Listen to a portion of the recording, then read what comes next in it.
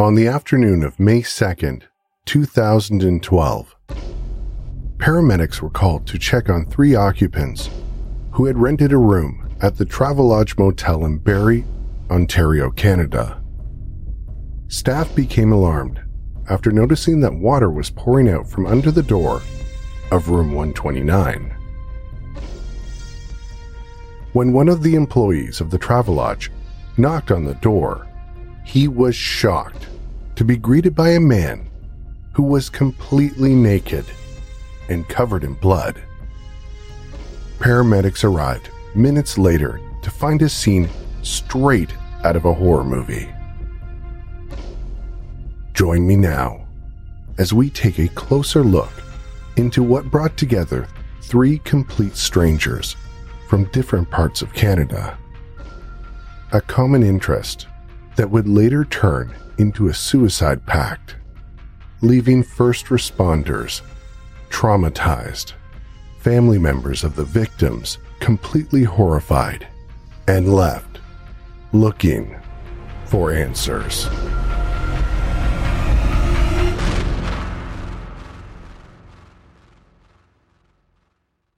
"23-year-old Mark Dobson met 32-year-old Mary Hepburn in early 2012 through a website called The Joy of Satan.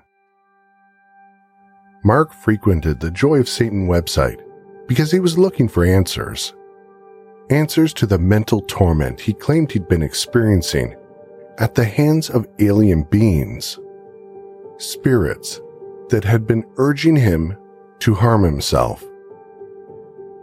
He sought out help on the website, asking for advice. He said he didn't know how to defend himself against the beings anymore. Eventually, another visitor on the website, named Mary Hepburn, reached out to him. She was a self-described Wiccan, and she felt compassion for Mark. After interacting for some time, the two became more than internet friends. In fact, they became so close that it didn't take long for Mark to move from British Columbia back to his hometown of Barrie, Ontario, where Mary was living. At the time, Barrie had a population of roughly 140,000 people and was growing quickly because of the affordable housing and its proximity to Toronto. Barrie is also commonly known as the gateway to cottage country because of Highway 400, which is the second largest highway in the province, and it serves as the primary route from Toronto through Barrie to southern Georgian Bay and the Muskokas. After Mark moved to Barrie, he and Mary continued to practice their hodgepodge of beliefs and rituals, while continuing to visit the Joy of Satan website. On the website, the Joy of Satan Ministries claim they followed spiritual Satanism. But according to a magister of the Church of Satan, founded by Anton LaVey, the website doesn't actually represent Satanism at all, and those who frequent the site don't necessarily have a full grasp on the church's doctrine. The magister we spoke to gave us some background on the Church of Satan, and also some insight into the website where Mark Dobson had met Mary Hepburn. I am a Satanist and I am a magister with the Church of Satan. The magister is sort of like a rank above priest. You can think of it as like a bishop, that equivalent. The Church of Satan was formed in 1966 as to represent the first carnal religion, an anti-spiritual religion, and we choose Satan as mythology's most adversarial symbol and an apt mascot for the principles we uphold. Pride, lust, greed, atheism, critical thinking, science, rational self-interest, nonconformity, humor, and spiritual religions around the world have traditionally called these things evil, but we see them as life-enriching, so we take that evil stigma and adopt it proudly and defiantly. We're one of the few religions that says we're not for everybody. We take Satan strictly as a metaphor. We think Satan and all other deities are a product of the human imagination. We use Satan as an apt metaphor to represent the adversary because that's who we are philosophically, the adversary of the spiritual religions and collectivism and other things that a lot of spiritual religions have traditionally tried to encourage. So we're on the left-hand path, you could say, away from all of that. We're not reckless hedonists, but we are Epicureans. We do believe in materialistic indulgence and pleasures of the flesh and so on. We're not advocates of murder or anything like that. Animal slaughter or, sacrificing other humans or drinking blood and all this other nonsense. And you can look at our literature and see that we don't practice these things. Joy of Satan has absolutely no connection at all to the Church of Satan. Joy of Satan is really just one of these dime a dozen websites that show up, or they've even been going on before the World Wide Web, where somebody will claim to be forming their own organization, their own satanic organization, and use a name similar to ours. But again, it seems like they're basing a lot of their stuff off of not our literature, but a mishmash of other things.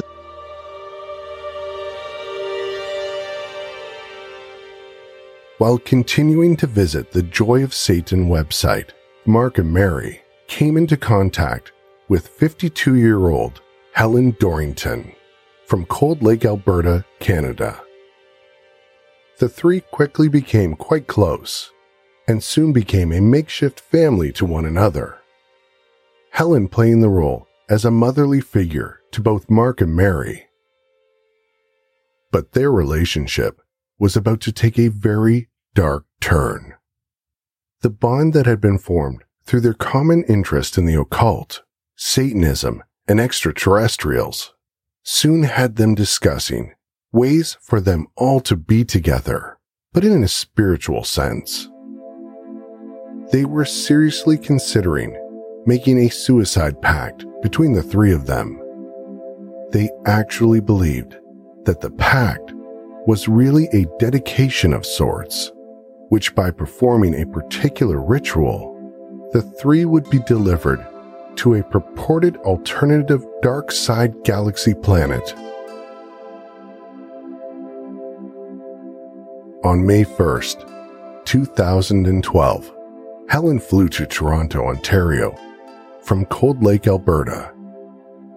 She had planned to meet up with Mark and Mary at the Travelodge in Barrie, where they would rent a room and carry out their bizarre plan. After convening at the hotel, the threesome decided to spend the day shopping and having fun before performing their ritual the following morning. They parked at the local mall, picked up some pills, had some dinner, and then headed back to their room, where they watched the 2011 horror romance movie Red Riding Hood. The plan was that Mary and Helen would take a handful of pills, and when they were out of it, Mark would strangle each of them and then kill himself at dawn, releasing the three of them to become other beings in another galaxy together. But things didn't go according to plan. On May 2nd, 2012, on a Wednesday afternoon, a Travelodge maintenance worker was notified that there was water coming from under the door of room 129. But when he knocked to gain entry into the room, there was no answer. As he continued to knock, there was still no answer. Suddenly, the door came open, and on the other side stood a naked and bloody Mark Dobson. The Travelodge employee had not been prepared to see the bloodbath he had walked into. Immediately, the maintenance worker called 911. Paramedics were the first to arrive on the scene. Former EMT Natalie Harris recalls stepping into the room. It was horrible. It was just so heinous. Couldn't process why in this lifetime anyone could do that to another human being. When we got to the call, we didn't know that he had actually murdered these women. We thought maybe it's an assault, maybe the assailant is somewhere else in the hotel. We didn't know. And then my patient started talking, and we easily could put two and two together.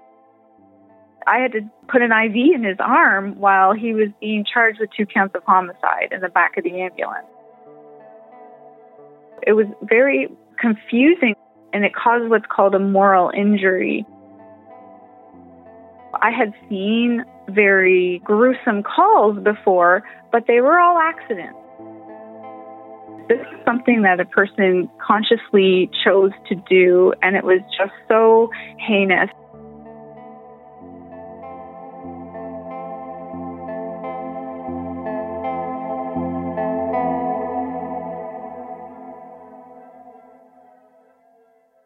When Constable Andrew Butler arrived, he walked into the motel room to find an entire wall covered with a huge blood smear and described it as a horrific scene. There were 2 women laying deceased on the bed with neck wounds so deep that their heads had nearly been decapitated. Mark Dobson also had large gaping wounds on both his neck and arms. As the constable looked around, he found a carpet knife, rat poison, surgical elastics, and empty pill bottles. There were also children's toys scattered all over the room and a baby doll near one of the victims' heads. When he asked Mark what had happened, Dobson replied, "This was a cult thing. They were supposed to be asleep." After being taken to the hospital, he later chillingly recounted the gruesome story to police. They knew right away they were dealing with someone that was truly psychotic. He told them that they had been planning their ritual for a month and a half, and that they had all agreed to it. It was a sort of homecoming, where their souls would enter into another system or planet after leaving their bodies. Local crime reporter Rick Vanderlind remembers when he first heard about the double homicide and was assigned to the story. We're very small newsrooms, right? So really it was my job to keep an eye on what's going on with the police. So I would keep an eye. If I seen something or a press release comes through, I sort of jump on it right away. I think in this case, somebody actually called the newsroom to say there was something going on at this motel on Bayfield Street at Highway 400 here. It was a homicide, double homicide. But we had no inkling till we went into court, this whole element of Satanism involved. It was, startling, of course, for reporting on it, because you're actually, in that case, you're not really prepared for what is coming down the pipe. So it starts to unfold like a story, really, and in this case, a horror story, really. Mark told local police that the plan had been for the women to take pills, and after passing out, he would strangle them. But after several hours, they were both still alert. He said things hadn't gone to plan. It just didn't go the way it was supposed to. As Mark sat on his hospital bed, he was eerily calm and continued to describe what happened next. At that point, he waived his right to an attorney and also stated that he was ready for his punishment, whether that was prison or hanging. He just wanted to get it out.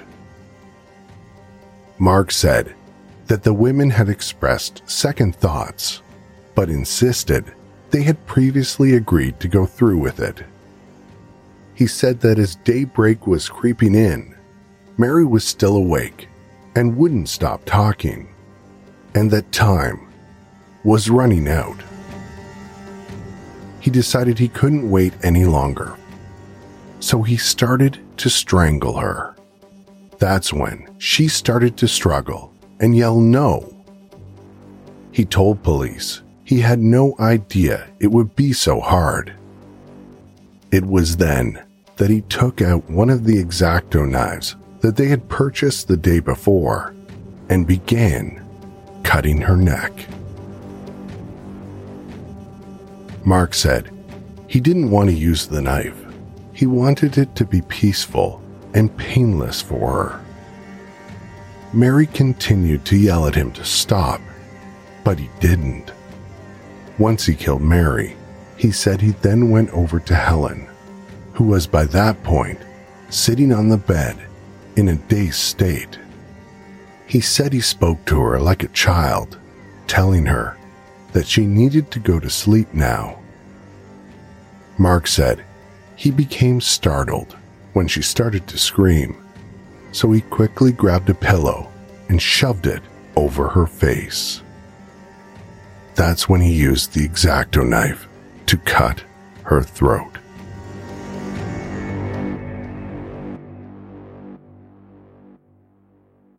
When it came time for Mark to kill himself, he explained it wasn't easy.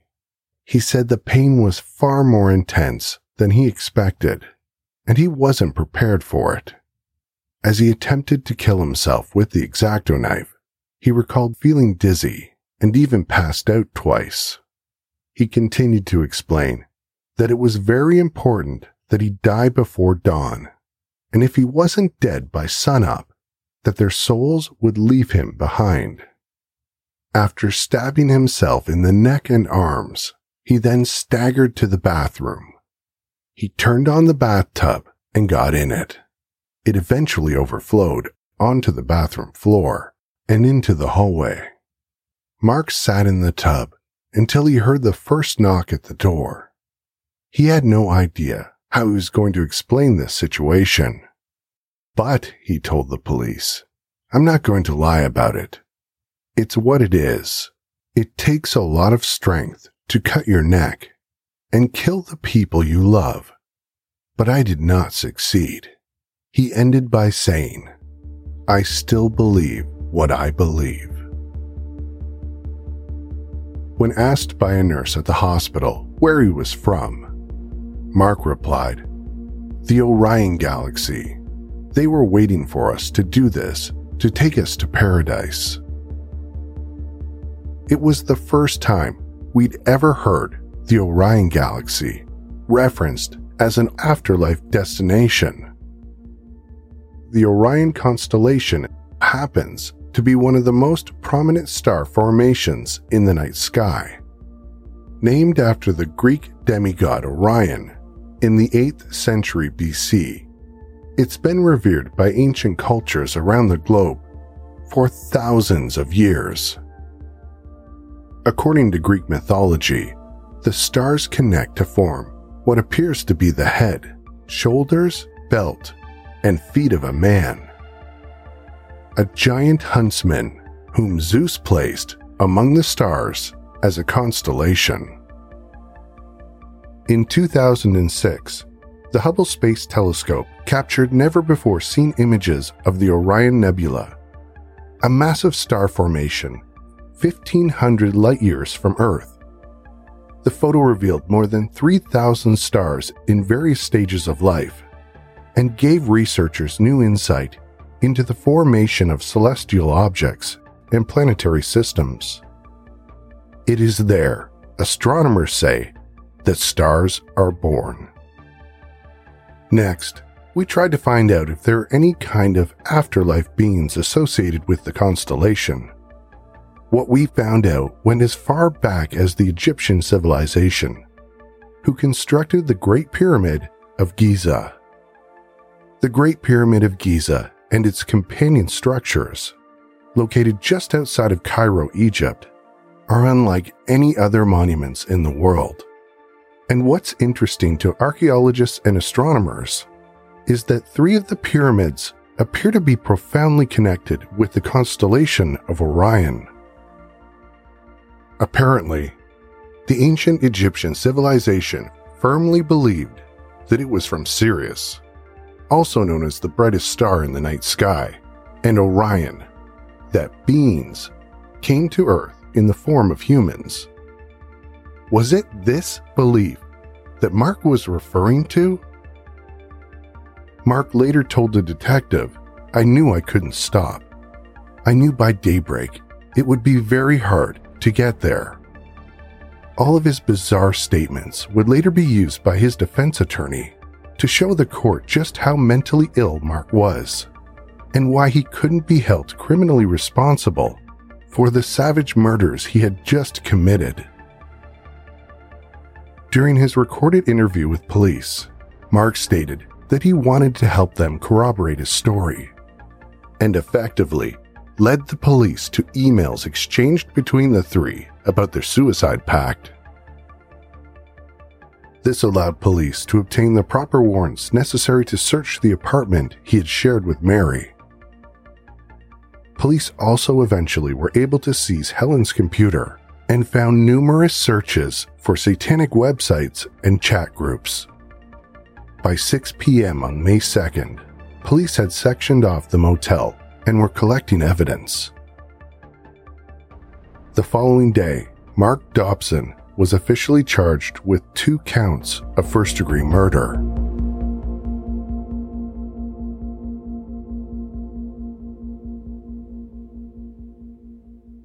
Constable Tony Dufour gave a statement that post-mortems were being conducted and that all the people involved knew each other, but wouldn't elaborate any further.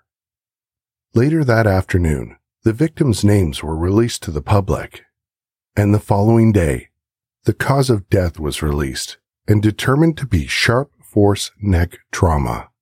Few other details were released to the public. On May 9th, covered in bandages, Mark Dobson sat in the prisoner's box at his first hearing. He was denied bond and was given a court-appointed attorney, Mitch Eisen, to represent him.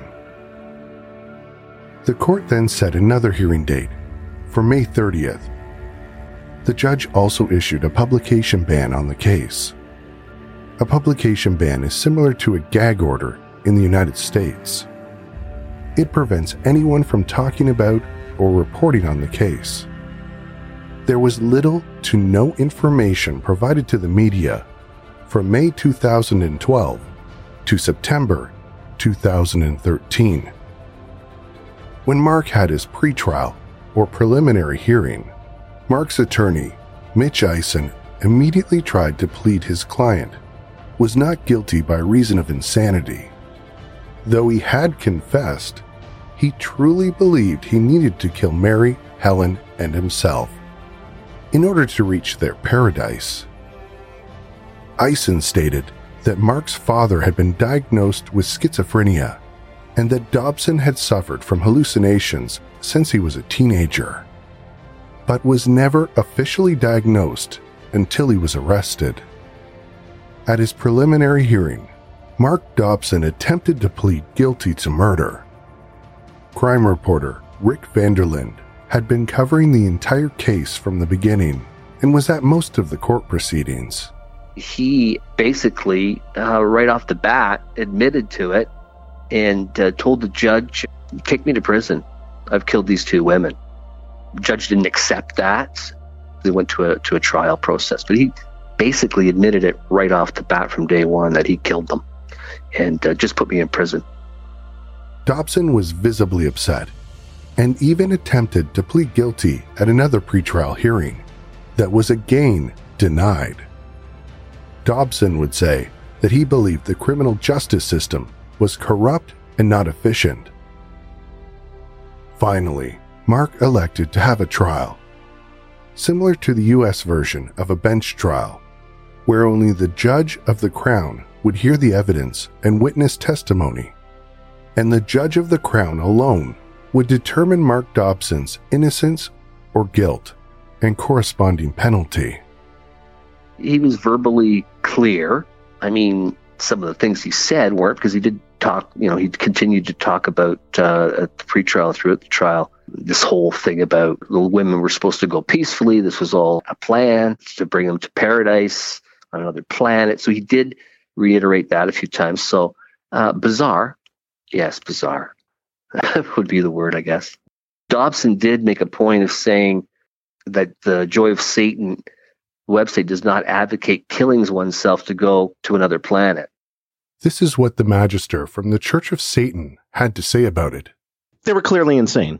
Crazy people get their ideas not from us, not from Satanism, but usually just from weird misrepresentations of Satanism. It's quite clearly not Satanism, because you can go back and look at our literature and look at what we believe in. And before the Church of Satan, there was no actual religion calling itself Satanism before we existed. It's simply erroneous to call something that is not related to us theologically in any way, really, as Satanism. During the murder trial, police and paramedics testified to the scene and their encounters with Mark.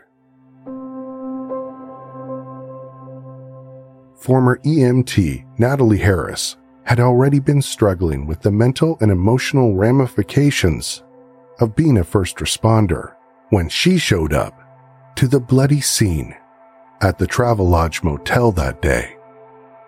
That's what turned the world very dark for me, and I spiraled into a deep, deep depression, and my PTSD escalated for 2 years until I needed to testify at the trial in 2014.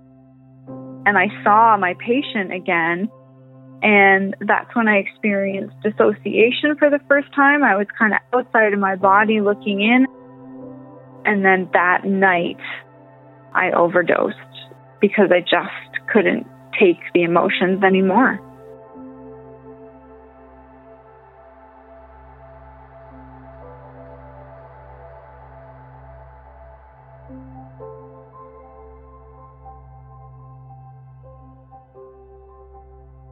The scene was described as one of the most horrific scenes Barrie police had ever encountered. Gruesome and grisly pictures from the scene were shown at the trial, along with video surveillance showing Mary, Helen, and Mark all shopping together before the murders. A computer forensic investigator who examined Helen's computer told of the internet history, satanic websites, and online user groups, which Helen visited over a period of time. He also testified that all three were linked to messaging on the satanic user group. Mark's attorney presented a defense-appointed forensic psychiatrist named Dr. Gary Chimowitz, who testified that Mark suffered from schizophrenia, delusional ideas, and hallucinations at the time of the incident, and continues to suffer from them today. The doctor also testified that Mark didn't understand the killings were wrong. The defense then called another psychiatrist, Dr. Hunter Lorberg, who testified that Dobson was currently on suicide watch. And he also agreed that Dobson suffered from delusions and hallucinations. Dr. Lorberg stated that Mark reported being able to communicate telepathically with demons and his girlfriend Mary Hepburn, saying he believed he would eventually be reunited with her in the afterlife.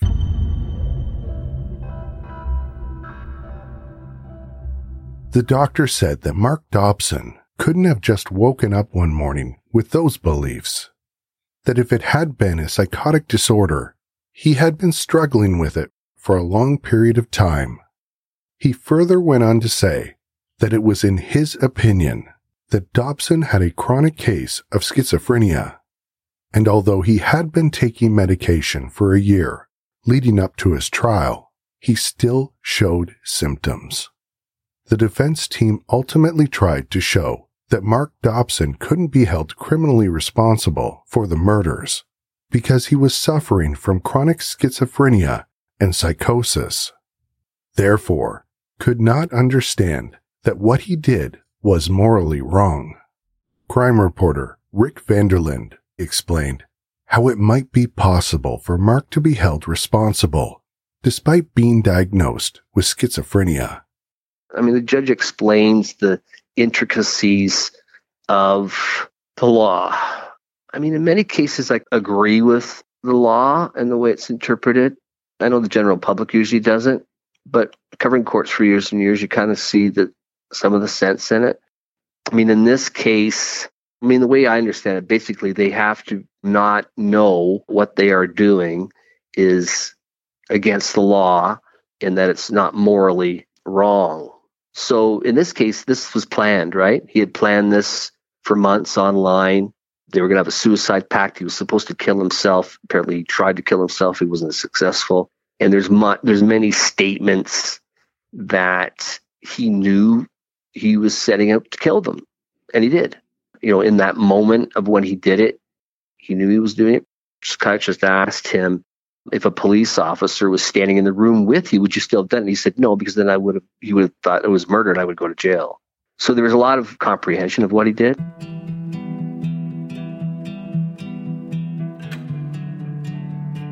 On January 15, 2015, Justice J.A. Watt found Mark Dobson guilty on 2 counts of first-degree murder, which carried an automatic life sentence without the chance of parole for 25 years.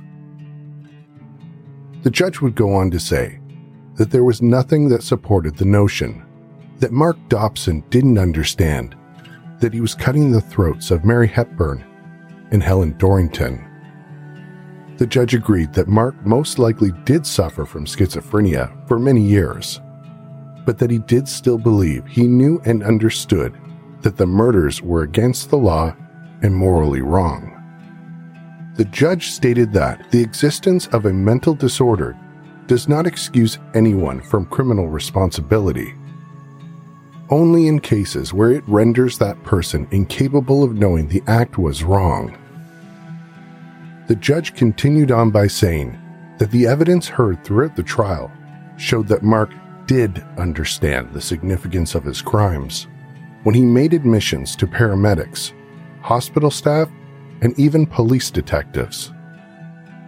He stated that Mark claiming that he was delusional and hallucinating during the murders were inconsistent, and that sometimes Mark overstated his symptoms and then understated them at other times, depending on which suited him.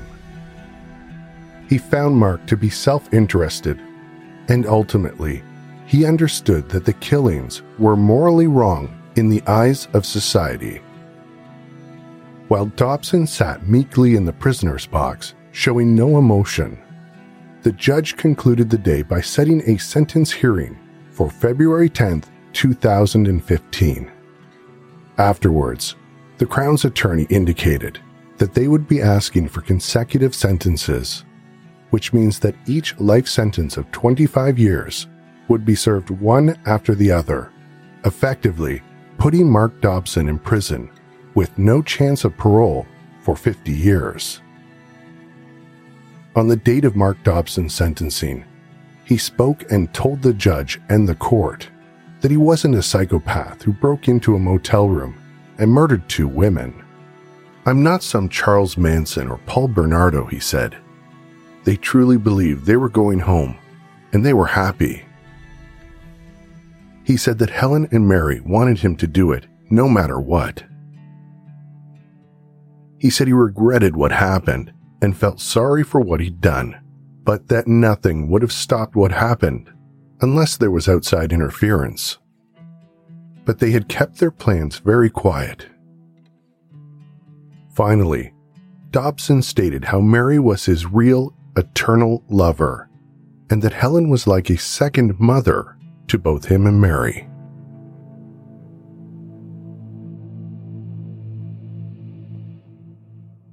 The judge didn't believe that there was evidence of Mark being an ongoing danger to society, since this wasn't just a random act against a stranger. He did believe that Mark didn't want the plan to turn violent, and only took those measures when the drugs hadn't taken effect on Mary and Helen. Because of this, the judge sentenced Mark Dobson to 2 life sentences in prison, but to be served concurrently. This would mean that Mark Dobson will be eligible for parole on May 2nd, 2037. Exactly 25 years after the crimes were committed.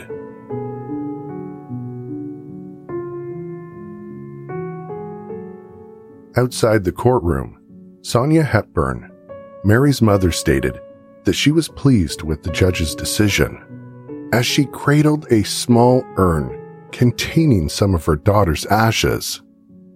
She stated she could have 25 years of peace, knowing that Mark was in prison. She said that while 25 years was good, it would never bring back her daughter. She was my everything.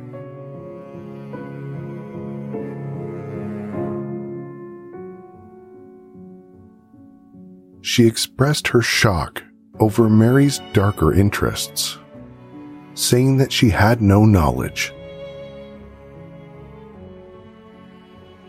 This may be one of the very few cases we've covered where we were only able to recover a small amount of information on the people involved in the case.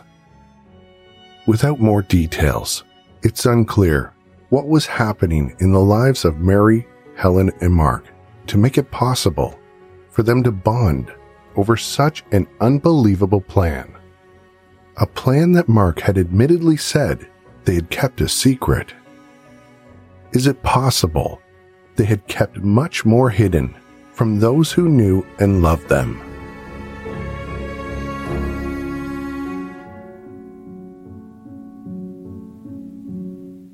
One of the reasons we felt compelled to tell this story was because of a detail that often gets missed in recounting these tragic cases, and that is the impact violent crimes not only have on the families of the victims, but the first responders and those involved with investigating them. Natalie Harris, the former EMT we interviewed, eventually left her job as a paramedic. She told us more about how the effects of her job became too much. When I was an active paramedic, the things that I did to try to mitigate what I was feeling were poor coping mechanisms. So I started to drink a lot, and that led to me also abusing my prescription medications. I had no idea. I hid behind a wall of stigma. I didn't want anyone ever to think that there was something wrong with me, because I also didn't want to believe that there was something wrong with myself. It was such a slow progression of an illness. My family started seeing things first, started seeing I was very angry, I was irritable, I started having night terrors, started talking in my sleep, sleepwalking, and that was abnormal. But I still thought, I'm okay, just keep going another day, and that would equal more drinking and more abusing my medications. And that led to a serious overdose. And that was the beginning of me being diagnosed with post-traumatic stress injury and being given the gift to go away to Homewood Health, which is the rehabilitation hospital in Guelph for PTSD and addiction.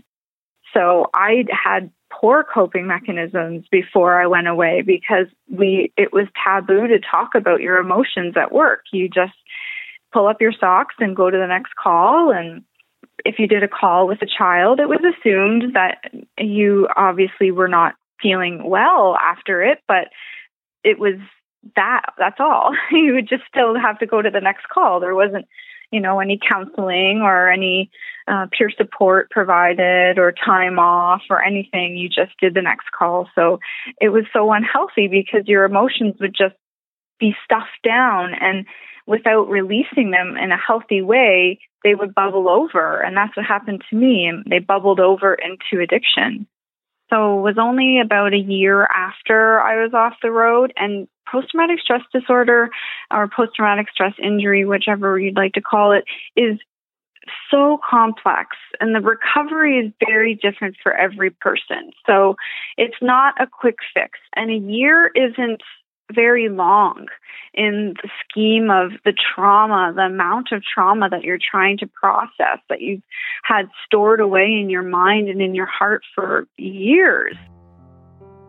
So I thought I was better, but my symptoms my reaction to triggers that were in my workplace. So the radio sounds, just even going to a call, they weren't even high acuity calls, but just putting my uniform on became too difficult for me.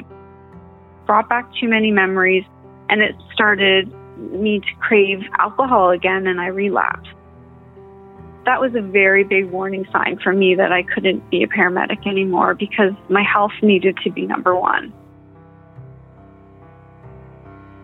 Although Natalie had to walk away from her 11-year career as an advanced care paramedic, that didn't prevent her from continuing to help people in her community and across Canada. She soon became a mental health advocate and founded Wings of Change, a peer support group for emergency first responders. After authoring a book called Save My Life School, she began to travel across the country, sharing her story and spreading messages of resilience and hope. She also hosts her own podcast called Brainstorm, where she talks about mental health and stories about recovery. 5 years since Natalie's suicide attempt, and she's come a long way in recovery and healing.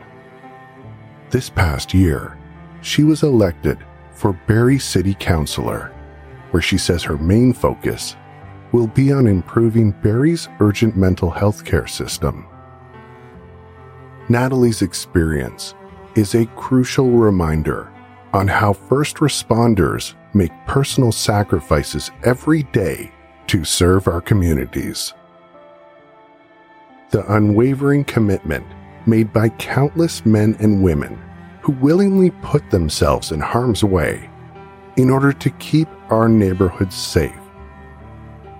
There are not enough words to adequately express our gratitude for their compassion and selfless dedication.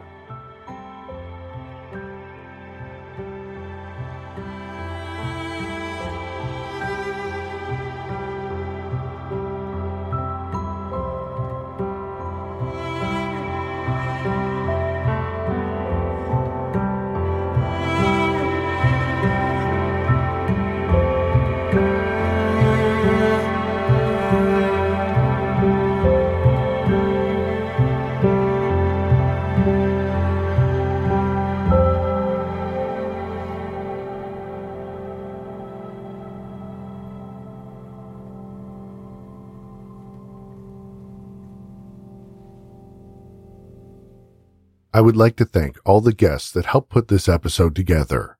If you'd like to learn more about them, we'll have more information in our show notes.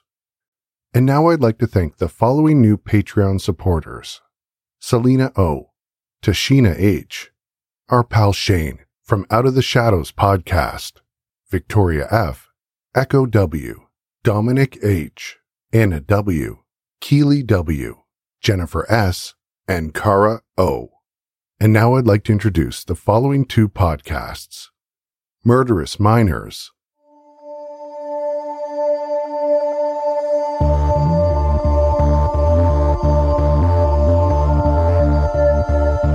The simple truth is that children kill.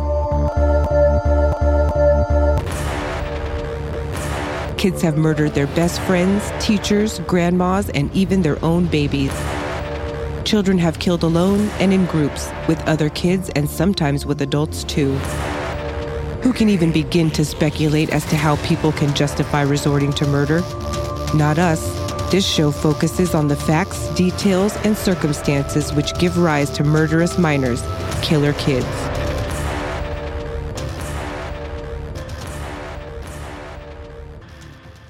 And The Haunted Ride. Hi, I'm Melissa Cummins from The Haunted Ride, a paranormal podcast dedicated to you and your experiences. I know what it's like to have something happen to you that's unexplainable, and how it feels to want to tell someone but you're concerned they may think you're crazy. Whether it's a disembodied voice, an apparition, or something you just can't explain, this is your place to share it.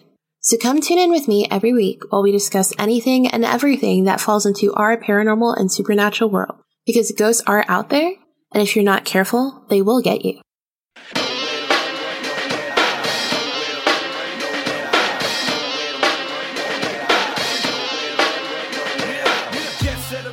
The Minds of Madness can be found on Apple Podcasts, Spotify, Stitcher, TuneIn, Google Play, and all other podcast platforms.